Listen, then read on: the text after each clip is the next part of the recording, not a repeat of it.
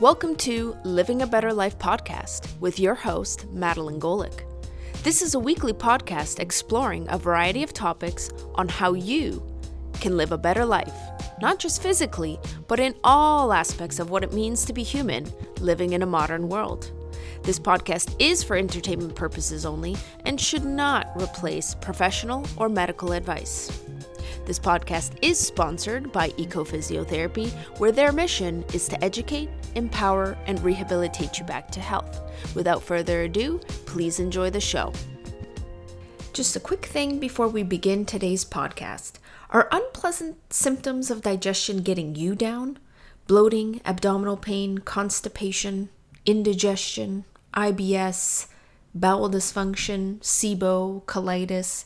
Well, we are now accepting new applications for our group physiotherapy program.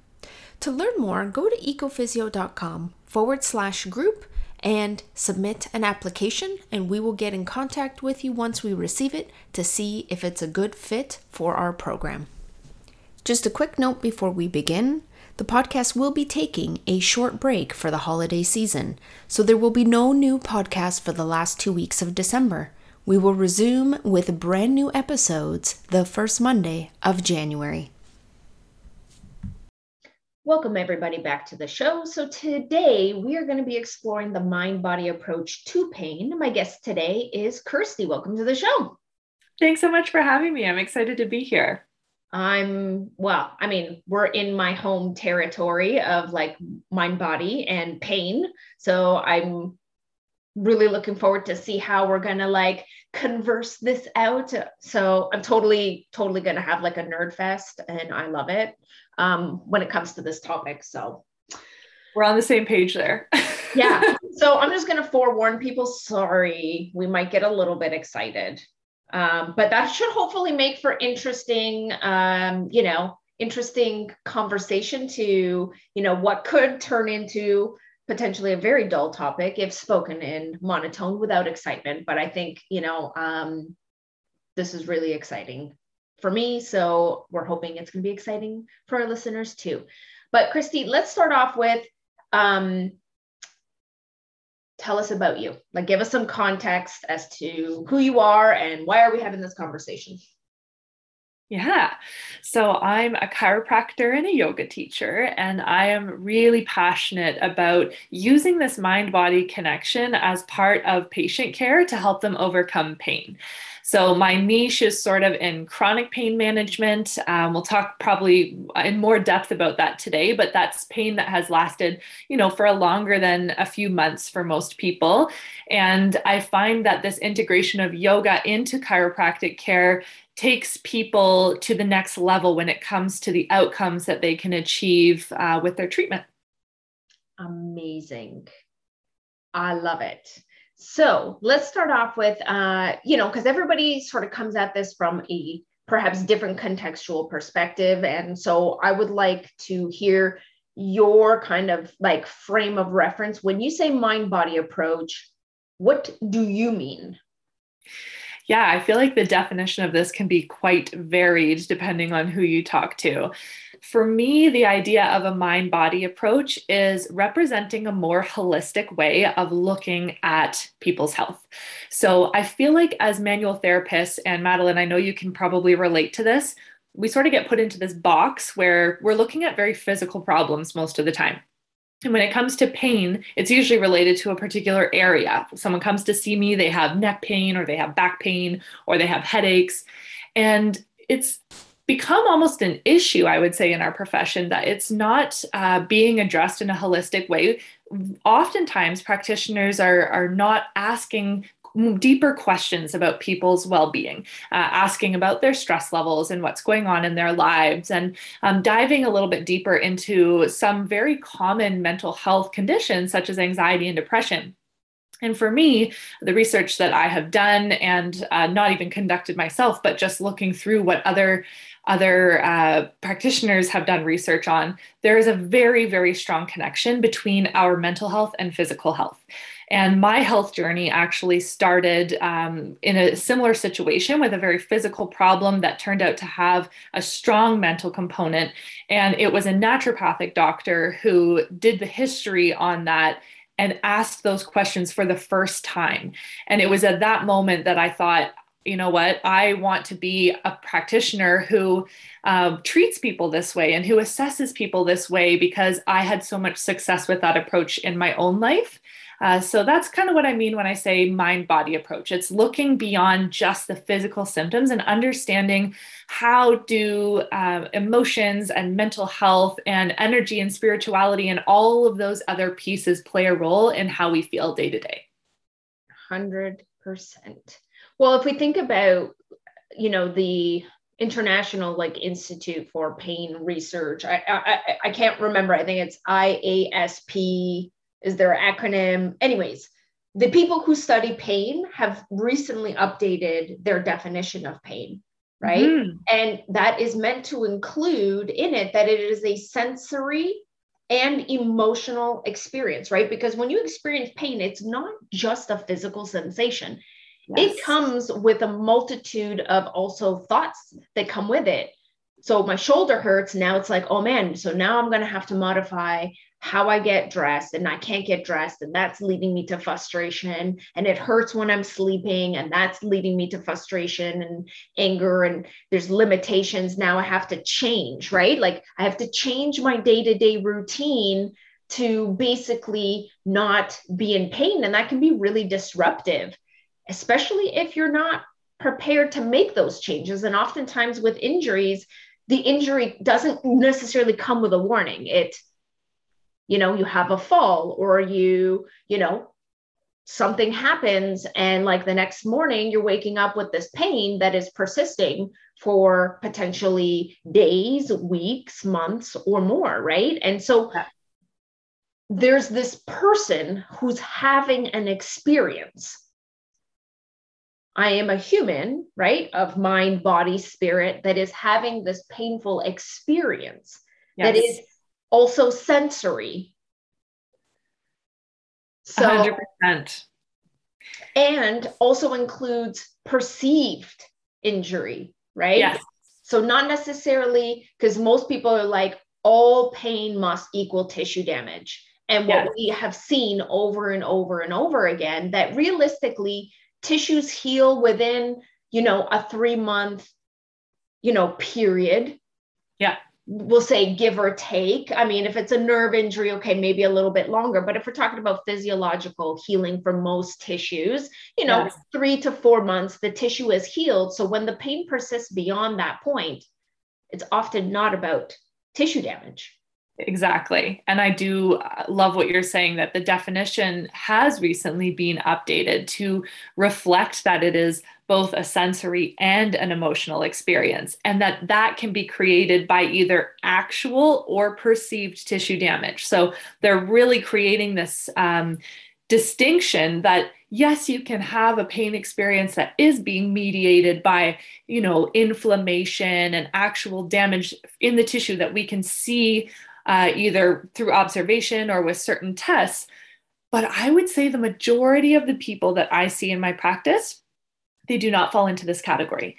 Maybe 10% of people do, and the other 90% are the types of people who have had pain for a long time, whose doctors have sent them for MRIs or X-rays or ultrasounds, and all of that is coming back normal. And then that's the end of the conversation. And that's very confusing for people. And concerning, right? Like yes. I'll often chat with my clients that not all findings on MRIs, and I'm going to switch the order of our questions because this is just how it's coming up. Like not all findings on MRI explain why you have pain. Yeah. Because they did a study on it. They took like 100 people with and without pain and gave them X-rays, MRIs to see, like, let's actually see structurally, what shows up. And what they found was that the MRI X-ray findings did not correlate with people's pain. Like some people had very mild disc bulge and had tremendous amounts of pain and functional limitations, whereas somebody with very severe degenerative disc disorder, they're like, how is this person even walking? And they don't have any pain. Exactly. Yeah, you could teach my yoga program, because there's a whole lesson that we have that is dedicated to this conversation around diagnostic imaging. And I share the results from that study that you're talking about. And it's always this moment for people, like you can see them, their minds being blown with this information, because it is so different from what we have been told over the last, I would say that research probably has just been in the last 10 years or so. So it's a relatively recent realization that we're having in the healthcare field, and it's not being practiced across the board. So we are still relying fairly heavily, I would say, on diagnostic imaging. There was a study, it might have even been that study, that says it's inappropriately prescribed in over 50% of the cases. So it leads to fear, right? Exactly. It leads to fear, and the words that we use, and other health, we have to be careful with our words, because that creates images in our mind, which then changes how we move and think and feel about our bodies, which actually can make the situation worse too, right? So like Absolutely. Seeing those findings can make people very afraid. Yeah. When in fact that may or may not actually have any correlation with their symptom presentation. Yeah. And it can also lead to amplification of their symptoms, or creating symptoms that aren't even there in the first place because of pain labeling. So if you tell someone, you do a screening X-ray procedure, and that person looks like they have terrible degenerative disc disease, and you say to that person, your spine is in really bad shape, it creates this relationship for that person of having a structural problem that they can't fix. And it can actually spark the onset of symptoms that person might not otherwise have had, because their function is totally normal and they don't have pain, but now they are relating to this thing in their own bodies that is damaged and that can't be reversed. So I know, and I'm sure you're doing the same thing in physio. For us as chiropractors, we're really moving away from the use of X-rays as a screening tool, because it's actually worsening outcomes for people. It's making it harder for people to recover. Well, if you think that your body is fragile and could, like, quote unquote, wear and tear, we don't even use those terms really anymore, because people are like, oh, well, maybe I should stop moving. Yeah. Right. And then they stiffen, they change the way they move, they reduce their activity levels because they don't want to wear it down anymore. Yeah. And it actually leads them to develop dysfunction, right? Exactly. Because of the mental picture that they have in their mind. Yeah.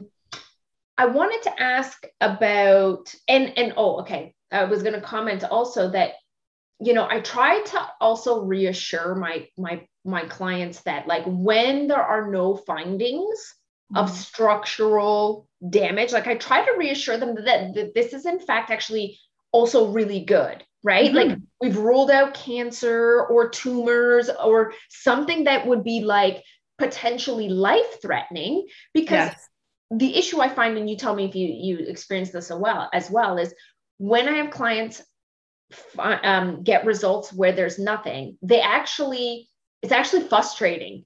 Oh, yeah. And very concerning when they can't find it, because it's like, oh my God, is there something that they're missing? Is there something so bad that they can't find it? Like, there has to be a reason. And I think oftentimes our mind needs to anchor to something. Like, if I can say, oh yeah, okay, it is the disc that's causing me the problem, then I can anchor to that. Yes. But when you have pain that persists, that does not coincide with any kind of diagnostic findings, it can be a really difficult moment for people, because there are people who need a very specific diagnosis, because then from there they feel like they have what's the word I'm looking for? Like, they can do something about it. Like, I need a diagnosis to know what I'm going to do about it. So how do you sort of navigate this realm of diagnostics, and how do you talk to your patients about it? Well, I agree with everything you're saying. It can be a very difficult conversation to have with people. And so, what I try to do is be proactive about that, as opposed to waiting for that imaging report to come in and then seeing the disappointment that they experience. If I know that someone has an appointment and I've been working with that person and I understand the context of their pain, I will often prepare them for the idea. You know what? You might get this report back and it might show you that, it might say there's nothing on here that explains the symptoms you're having. And that does not mean that your pain is not real, because I think that's how it gets translated for people a lot of the time. Well, my doctor seems to think that my pain is in my head, or, I don't understand. There's nothing showing up on here, but I'm not making this up. Like, this really does hurt. So I think, first of all, it takes skill from the practitioner's side of things to be able to actually explain how you can have a diagnosis that does explain their symptoms that does not show up on some of those studies. And I think that takes a lot of practice, and it also takes a lot of awareness of some of the more up-to-date research that explains things like central sensitization and the role of our nervous system in mediating that response and creating that pain experience, because this is a very different idea for people. So most of the time, if it's not explained, I would say with some repetition and consistency, people don't hear this as being, no, chronic pain is an actual diagnosis. You don't have to keep searching for something anatomical that's creating the problem. Like, this is the diagnosis. And sometimes I've had to have that conversation with some of my patients a few times to reassure them that it's not a problem with the test or needing to seek out additional testing or a different specialist. Like, it's allowed to be its own diagnosis, even in the absence of findings on an X-ray or an MRI. Yeah. Yeah. Okay.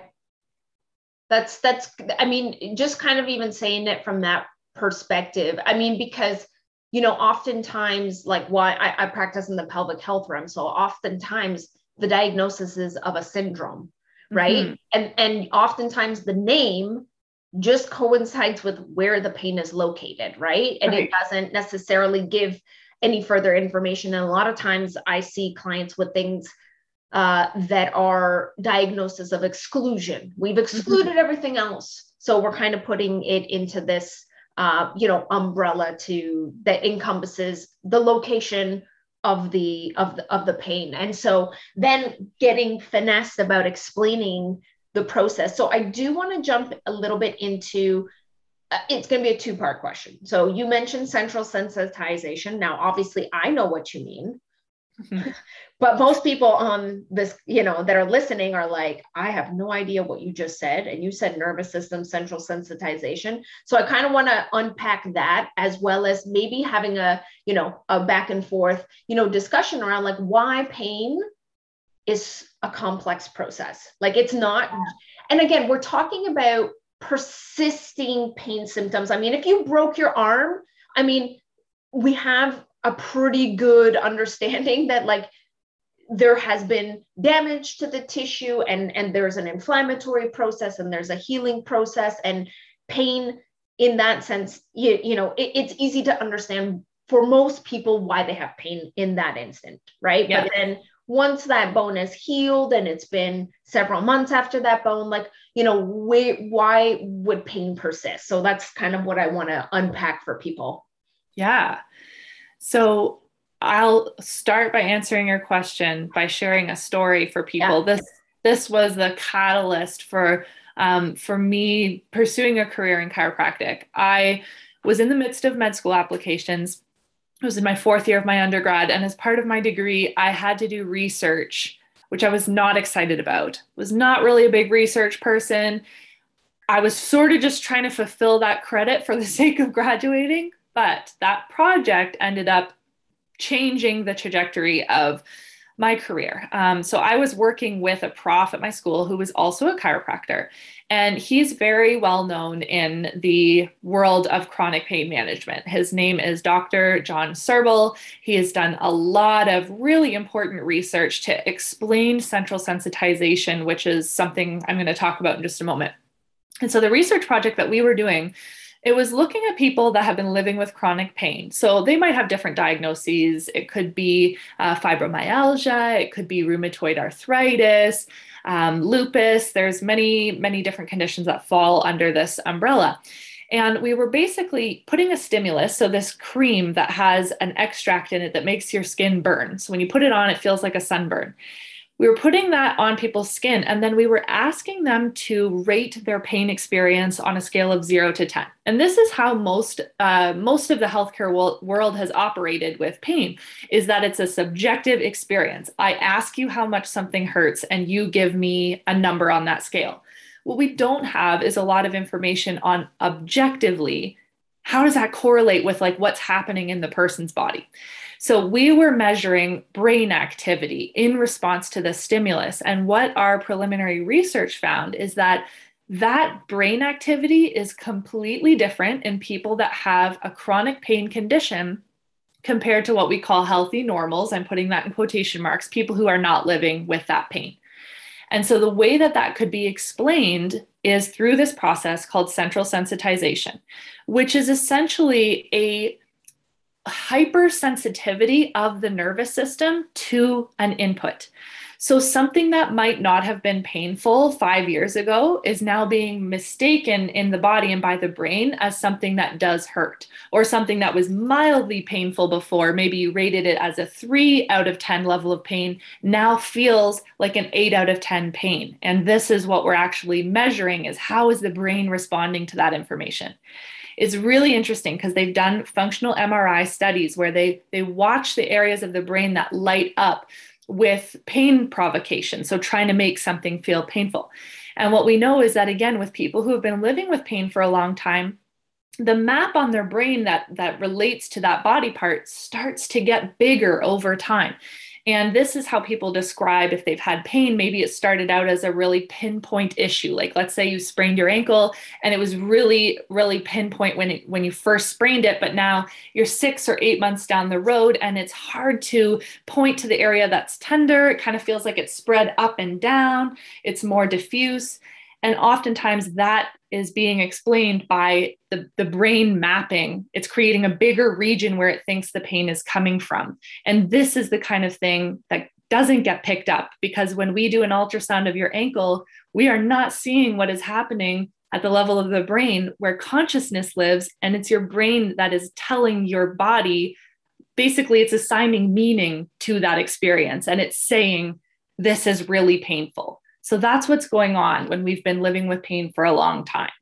And it's self-protective. Like I also want to highlight to people, like, the brain is highly adaptive and it is perceiving a threat. And that level of threat will be based on your past experiences of injury, what your cultural beliefs are on pain, what the beliefs around pain and illness and wellness were at home.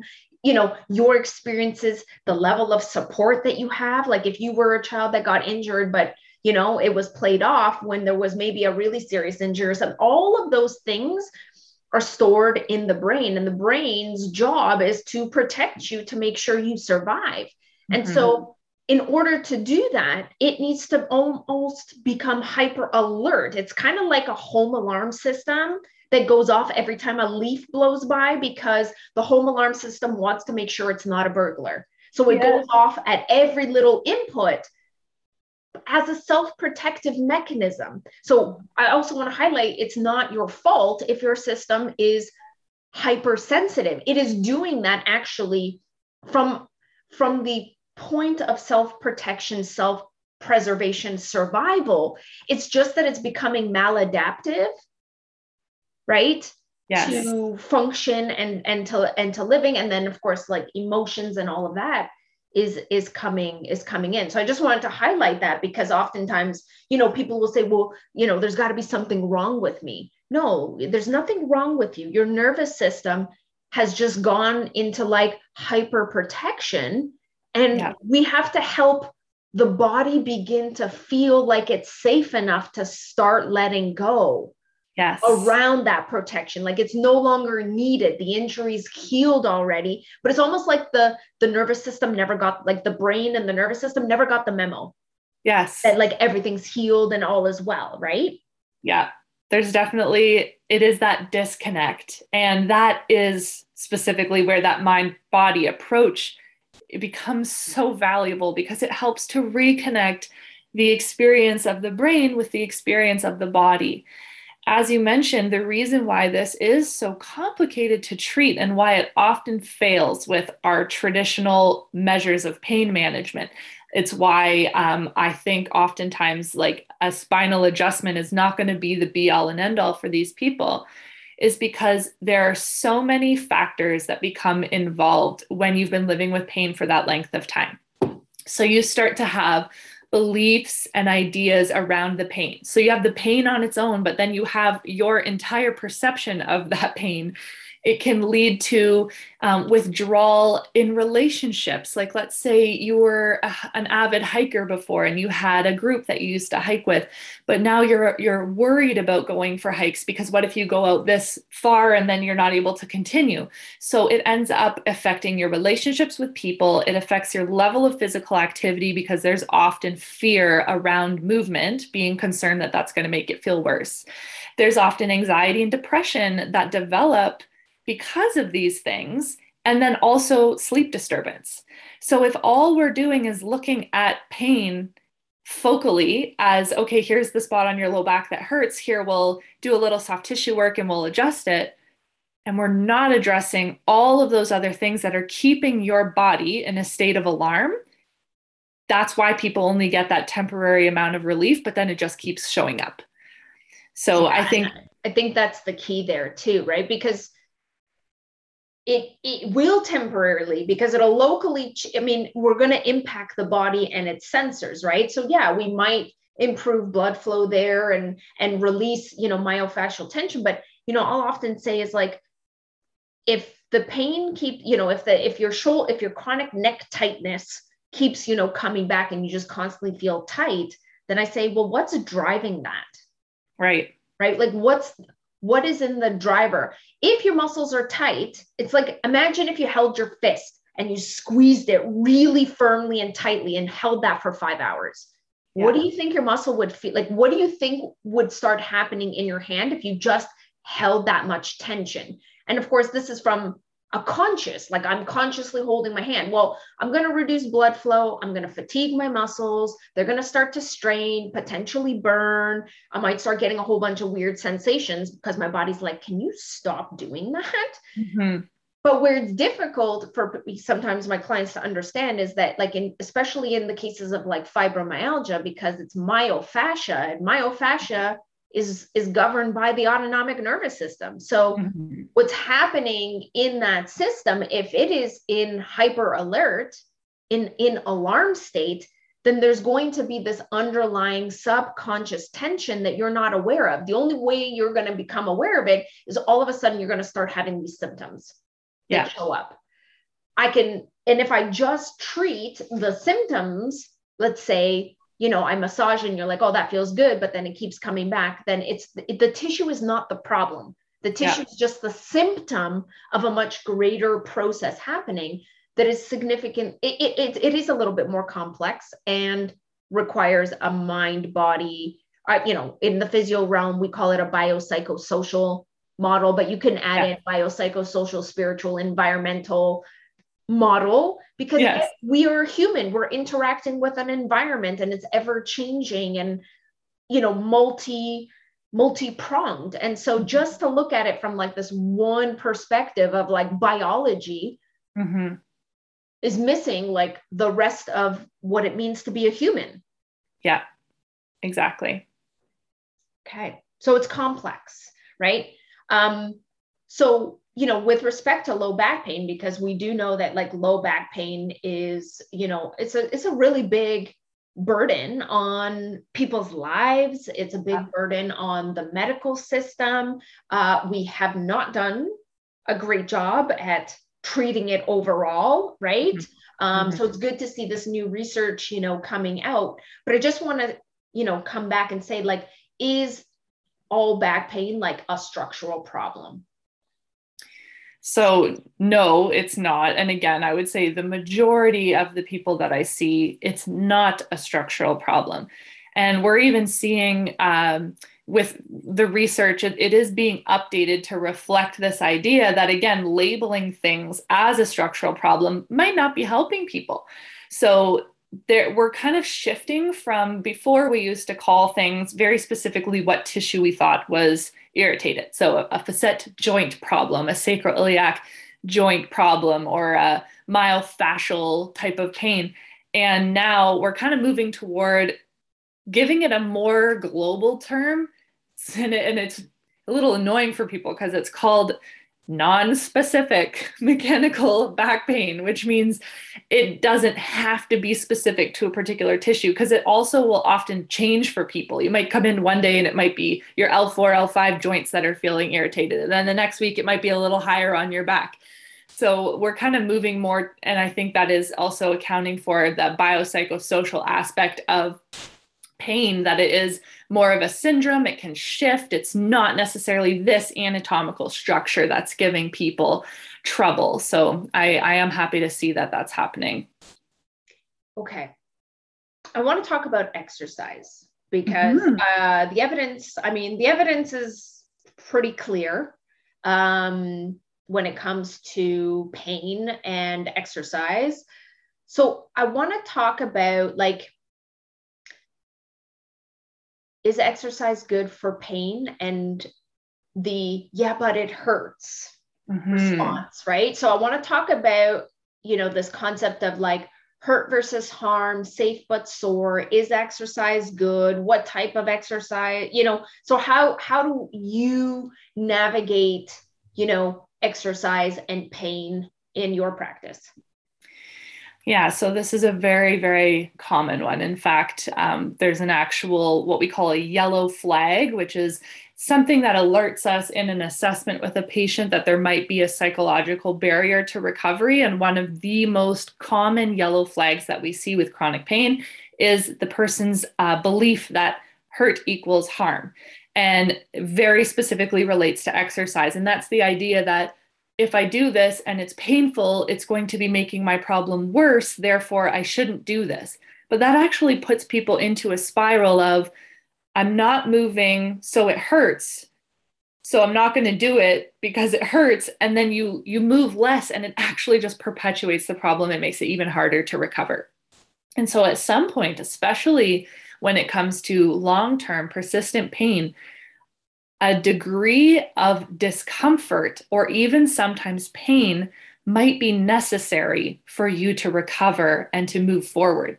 And one thing I tell people kind of outside of this is that the goal might not be to have you completely out of pain, because if you've been living with pain for 20 years, it might not be realistic that the goal is to get you from where you are to zero.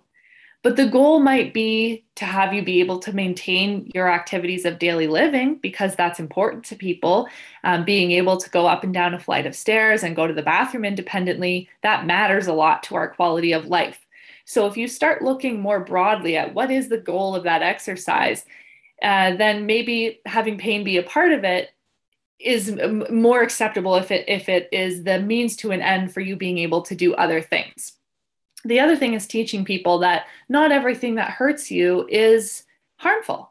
And that can be a little bit difficult, again, to understand, because if we experience pain, we automatically associate that as something is being damaged. But a lot of the time with exercise, there are normal sensations. And what I encourage people to do is start to categorize what it is you feel, so we can determine if it's a sensation that's productive or not. So in my yoga program, I teach people, we have a little chart, actually, it's in the book that I wrote as well, that distinguishes these two categories of feelings. So things like pressure, squeezing, tightness, pulling, those are usually normal sensations that you might feel from challenging tissue and that are actually adaptive. Other sensations like sharp, burning, numbness and tingling, intense level pain, that might be something that's not going to be helpful for you. Because the other thing we have to balance is not triggering the nervous system again into going into that fight or flight mode. So there is also balancing this with a sense of safety and being in your comfort zone. So another way to help people measure that is that you think about your pain scale on that 0 to 10 scale. And if the pain that comes on with the exercise that you're doing is mildly more uncomfortable than your baseline, then that's probably fine. But if your baseline is like a 3 out of 10 and you're doing the exercise and your pain is going to a 7 or an 8 out of 10, that's probably not helpful for you. So it's also kind of keeping that frame of reference that it's going to hurt. Whether you're exercising or not, you're hurting. This is what I hear from most people. You're hurting if you're on the couch. You're hurting if you're doing other things during your day. So there might be a purpose to that pain when it comes to exercise.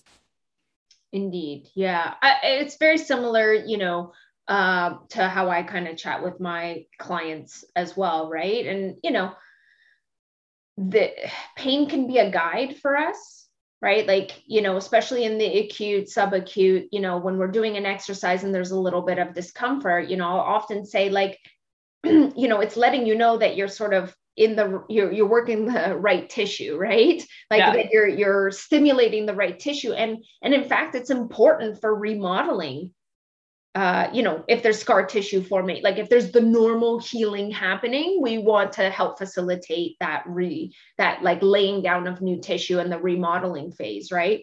And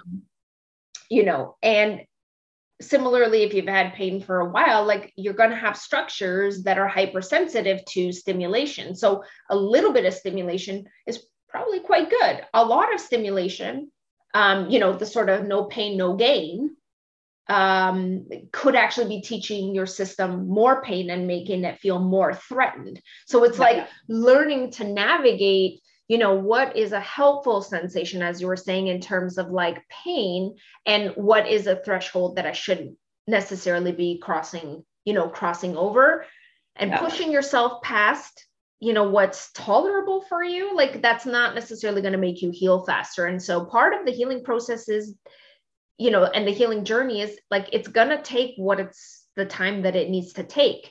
Yeah.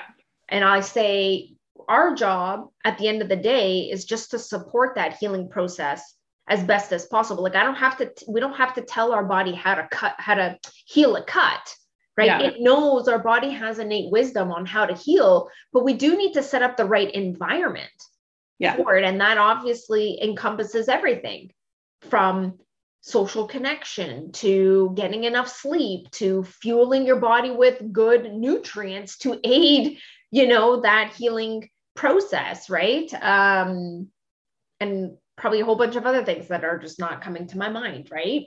Yeah. Okay. So can you talk to us about the stoplight system? Yeah, so I love this framework. This was introduced to me actually at a seminar that I did earlier this year with another very brilliant mind in this field, Dr. Dimitri. He offers a chronic pain course for healthcare providers, and this was something I learned in that course. So this is the idea that we have sort of a red light, yellow light, green light system for knowing if the pain you're experiencing during exercise is a safe kind of pain or not. So your green light activities, this actually surprised me to see this. I figured green light would be if you didn't have any pain during exercise, but that's not what green light is. Green light, you can actually have pain during your exercise, but as long as you don't experience a 50% change in your range of motion. So for some people, if you're hearing that and you're not knowing what that would mean, if your back goes into spasm and then you can't lean over to pick something up anymore because you can barely move, that would be an example of significant change in your range of motion. So if you don't experience anything like that, it's just a mildly elevated discomfort during exercise. And even if it persists a little bit after the activity, you're in your green light zone, which means not only can you continue with the activity, but you can actually continue to progress the intensity of it. So you could add weight to that. You could push up the amount of time you're spending during that exercise. Your yellow light zone is going to be, again, no significant change of range of motion. But let's say you have pain now but it's lasting a bit longer. So now it's actually lasting into the next day. You're still fine to continue with what you're doing, but you don't want to add a stress on top of that. So you want to hold off at the level of intensity, how long you're exercising for, whatever weight you're using, until you don't have that pain that's lasting into the next day. Then when you're in that green light again, you can progress. Your red light, which is what most people are concerned about, this is the one that says, okay, you're doing something that might be causing some damage. You need to draw back and then also see a healthcare provider so they can help you coach you through this. If you have over that 50% change in range of motion, so let's say something goes into spasm, something happens and you really lose your mobility, or you exercise and days or weeks later, you still have that higher level of pain since the activity, that would be the indication that you've maybe gone too far and that something has become injured or there's too much. So that would be the time to be consulting someone who you're working with to be able to advise you on what the next steps would look like with your exercise.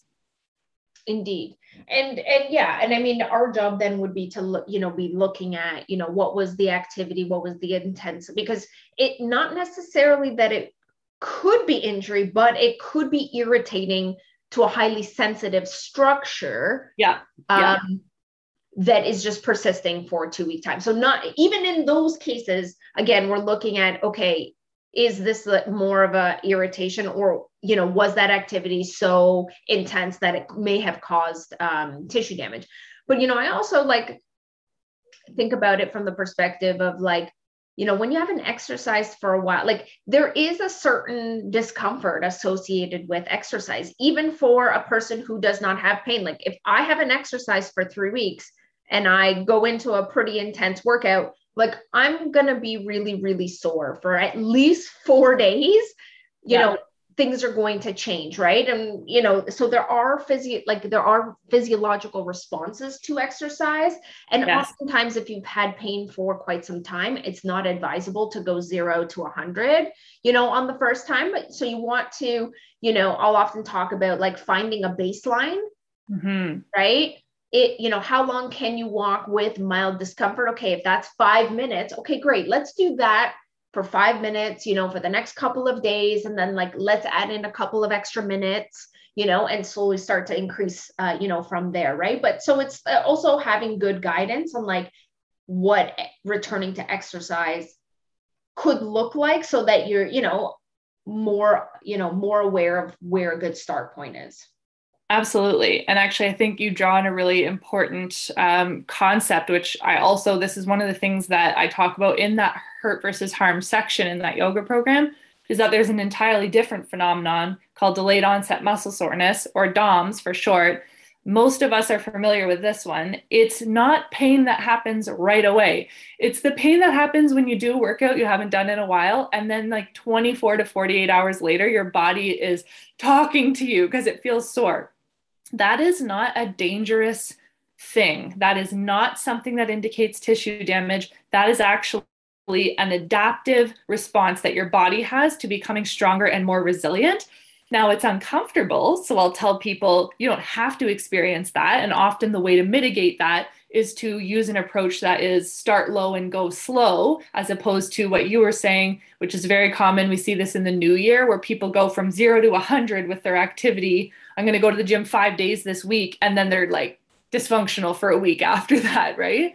So it is uncomfortable. It can be managed by changing the intensity or the frequency of your exercise, but it is also not something to be concerned about. Yeah. And that's an important, keynote. And, I also sometimes will chat about, the healing process in and of itself. There is some discomfort associated with it.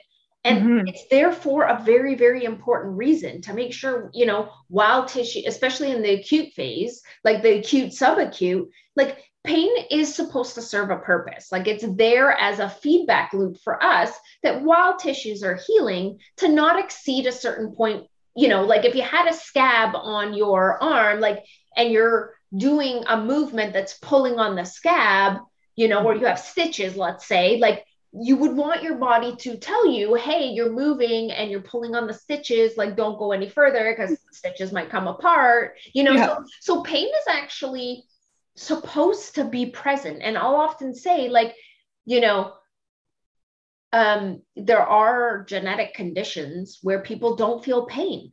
Mm-hmm. It's not a good thing. Like, those people usually, you know, unfortunately don't live very long because they won't know they have an infection. They won't know when they've damaged something or, you know, tore something or broke a bone, which can have very, very serious health consequences. So pain in and of itself is not necessarily a bad thing. It is very protective in order to allow tissues to heal. And so it's normal that, like, when you're first exercising and you're stressing and straining tissue, there's got to be like a little bit of a recovery period. And so pain will prevent you from doing more so that the tissue has time to kind of recoup, so that you can kind of get back to the exercise. But it should not be taken as a signal to necessarily like stop entirely, unless you're in the red light kind of business, right? Or, you know, something. But, you know, we often think of pain as the bad guy. And in fact, it also is serving a very, very important function.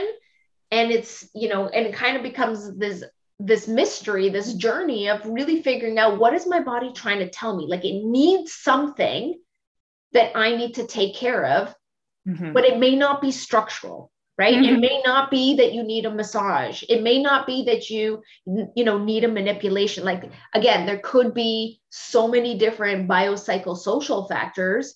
If you're in a highly stressful job and you're sitting at your desk and your boss is really mean to you and you're sitting there all tense and angry for 8 hours a day and you don't get up from your desk, and then you go to move and your back pulls, you know what I mean? Like, there are other factors, right?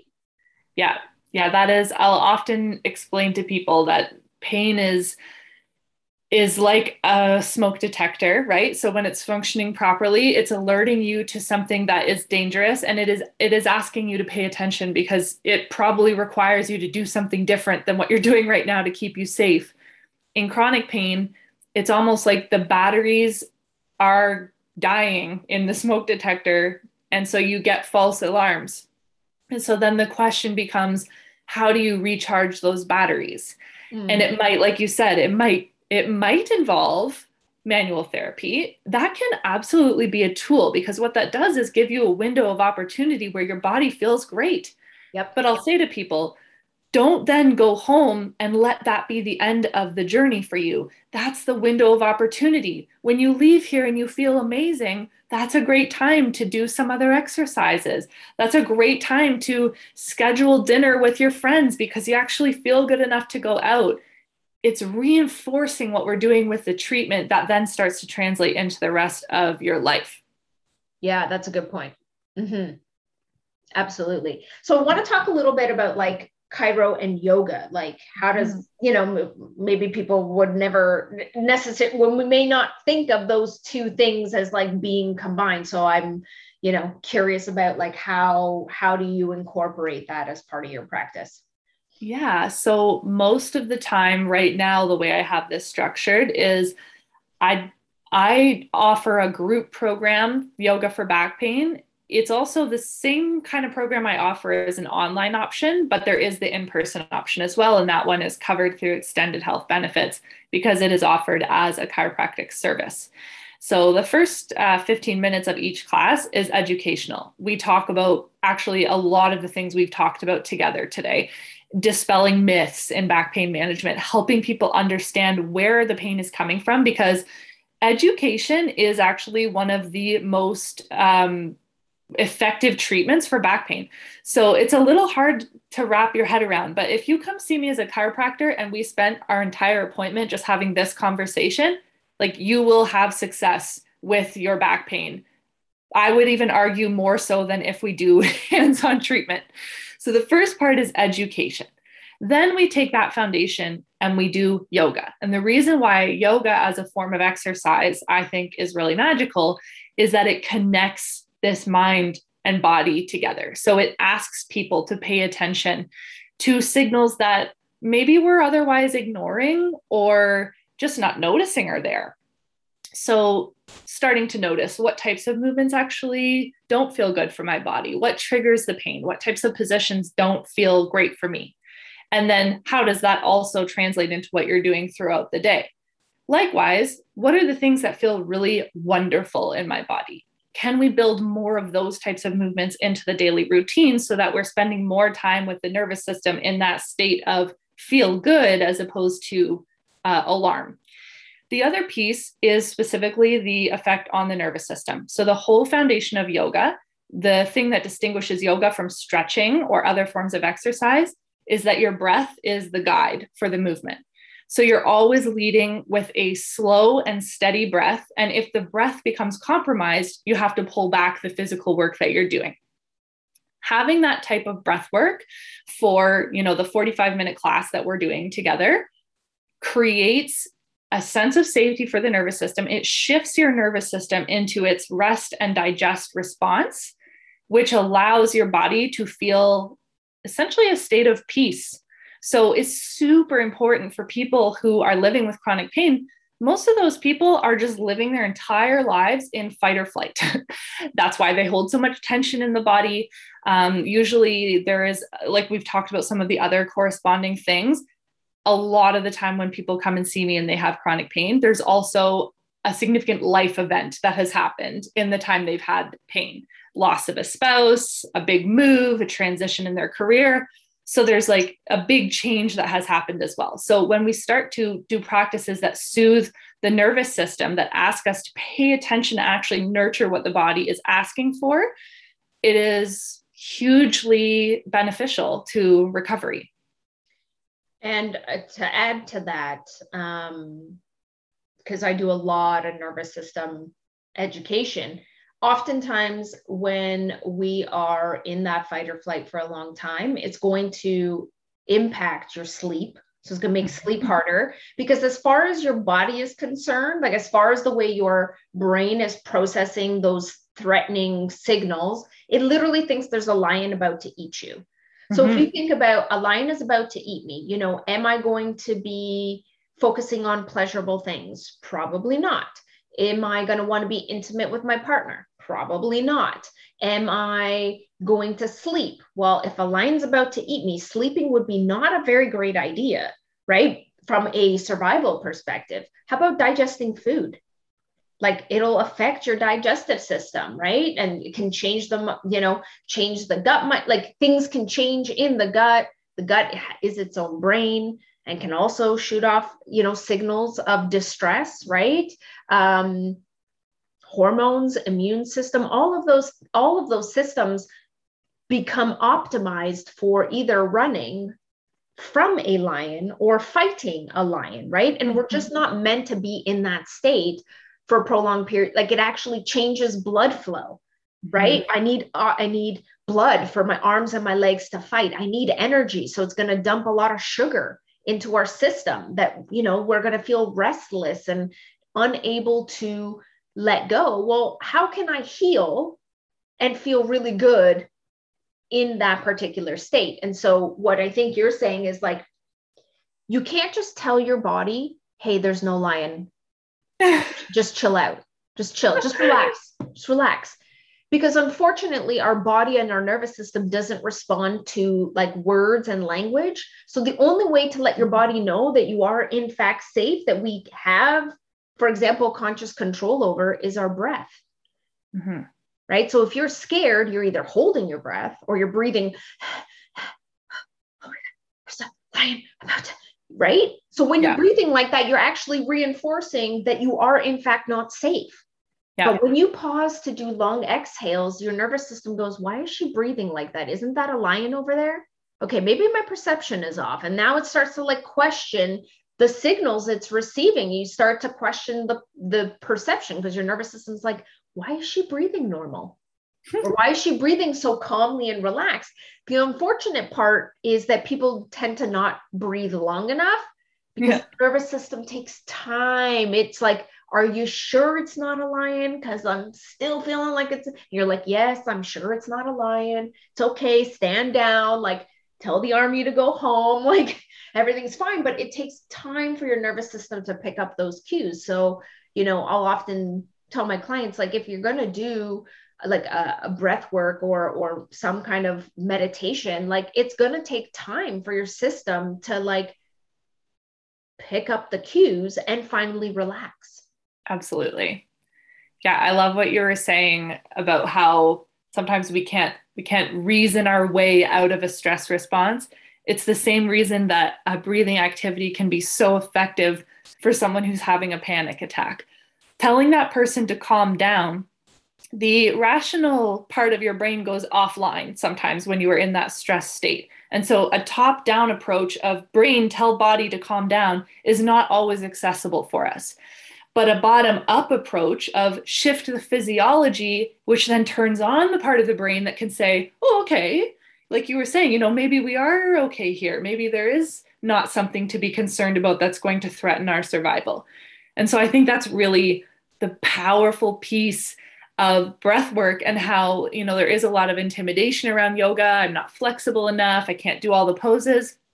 I will tell people, even if you just come into this room and you lie on your mat and you just focus on what you're feeling in the body, you observe, you pay attention, and you slow down your breath, the benefits that you're going to get from that are huge. 100%. 100%. Now, you mentioned you have a group part and you have an in-person part. You also did at some point in this podcast, mention a book. And I think there's also some online stuff. So I'd really love to know and share with our listeners, like, how accessible things have now become, especially in a pandemic, like, people going virtual. And so there's so many new ways to access care that goes beyond just the in-person one-to-one model. So can you kind of chat about, like, all of the different ways people could access information from you and get help that doesn't always involve in person, but if they are in person, also tell us where you're located? Yeah, absolutely. So for anyone who is interested in exploring some of these services, the easiest way to find them is on my website, yogachiropractor.com. For those of you who are not local, I do have a couple of offerings online. So one is my book. You can get that as an ebook or a paperback. It's called Back to Wellness, A Mind-Body Approach to Managing Your Back Pain, and it's available on Amazon.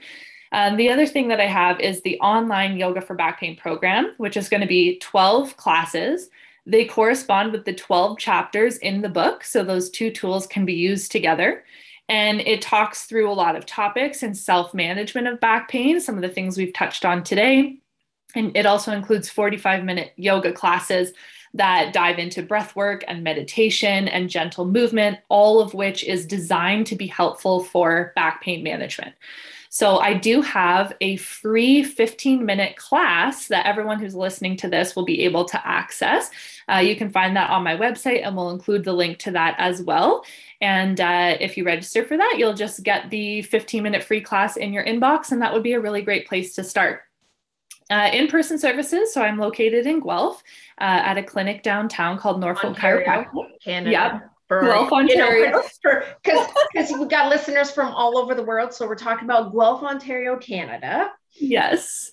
And actually to talk to what you were saying about how healthcare has become more accessible, I am actually looking at expanding my services in the winter, in the next couple of months, to have a virtual option. So I will be launching a program that is basically a guided version of the Yoga for Back Pain program and the Back to Wellness book. So it will include virtual coaching sessions where we're actually holding you accountable for those action steps and pieces that we're talking through in the programs, and getting a little bit of assistance with how that applies to your life specifically. So stay tuned for that. That'll be coming in the next couple of months. Okay. So just clarifying. So the book obviously is like a do-it-yourself, read through the option. So it in of itself is like, could be its own thing that people can go through. There's exercises in the book and things of that nature. So education, exercises, and kind of things that they can practice. Exactly. If they want to level it up, perhaps they can go to the foundational program, which is an online program, but it's a do-it-yourself program. It is. It's like pre-recorded. You buy the program, you have the book, you have the program, you go through it on your own. But you're saying what you plan to do is add in potentially a live coaching. So you get the program, you do the stuff, but you also meet with you virtually to get guidance and accountability and ask questions and, do those things or clarify. So there's a little bit more personalized, like touch points. And then you have the group program that you do in person. Mm-hmm. And then one-to-one care as well. Yep, that is also an option. Yep, traditional chiro care, and everything you said was correct. So there's a range of options from do it yourself, just exploring, to getting more guidance and more one-on-one support. And yeah, there will be virtual or in-person options for that. So lots of ways for us to connect. Okay. I just wanted to make sure that everybody has make sure I've understood it so that everybody else has good clearance on that. So you mentioned your website. Is there anywhere else that people can find you or follow you, or is everything that they need to know on your website? And if you could repeat your website, and I will post it in the show notes of the episode for people to easily click if you're like driving and you're like, I know you're repeating the website, but I can't write it down right now. Don't worry. You can go into the description of the episode and find the details there. Yep. So website is yogachiropractor.com. I'm also pretty active on social media. So you can find me on Instagram at the Chiropractic Yogi, or I also have a community Facebook group I run called Back to Wellness. So it's the same name as my book. I have guest speakers in there. We do interviews. I run challenges sometimes, post other tips for back pain management and just general well-being. So different options there as well. Amazing. And that's like the beautiful, opportunity that you can now access. We could never access information in this way as we can access it now. So it's beautiful. Thank you so much for taking time to like jam out and chat about this. Pain neuroscience is like my jam. So anytime I have the chance to like talk the same language, I get super excited. I'm like, ooh, how do you do it? And how do you say it? Because it also helps me find different, examples, because I try to like find ways to communicate these difficult concepts in a way that's understandable for, people who are not, of a medical background. So thank you very much for spending the time with me. My pleasure. I really enjoyed this conversation. And likewise, I love talking all the nerdy neuroscience, but also then talking about how can we understand that and apply it in our own lives. So I thought this was a really wonderful conversation. Yeah. And of course, we want to thank our listeners who join us on a weekly basis. And, if you're not joining us on a weekly basis, that's cool too, but you should be subscribed to the podcast, because if you're not, then you might be missing out on some really great interviews. So not all of them might be relevant to you, but every week we have new guests on new topics, always focusing on how to live a better life. So be sure to hit the subscribe button. If you know anybody who has back pain, which a lot of people have back pain, share out the episode. And even if you don't know somebody with back pain, really great idea to share it out, because you might reach somebody who is quietly suffering from back pain, that like maybe this sparks a different perspective that like launches them into a healing process that like you may not even comprehend how much you could change somebody's life just from education. So be sure to share out the episode, subscribe, and we'll connect with everybody on the next episode. Bye for now. Thank you for listening to Living a Better Life podcast. Make sure to subscribe to our show to stay up to date with our latest and greatest episodes. We would also love to hear your comments, suggestions, and reviews. Thanks again. Until the next episode. Bye for now.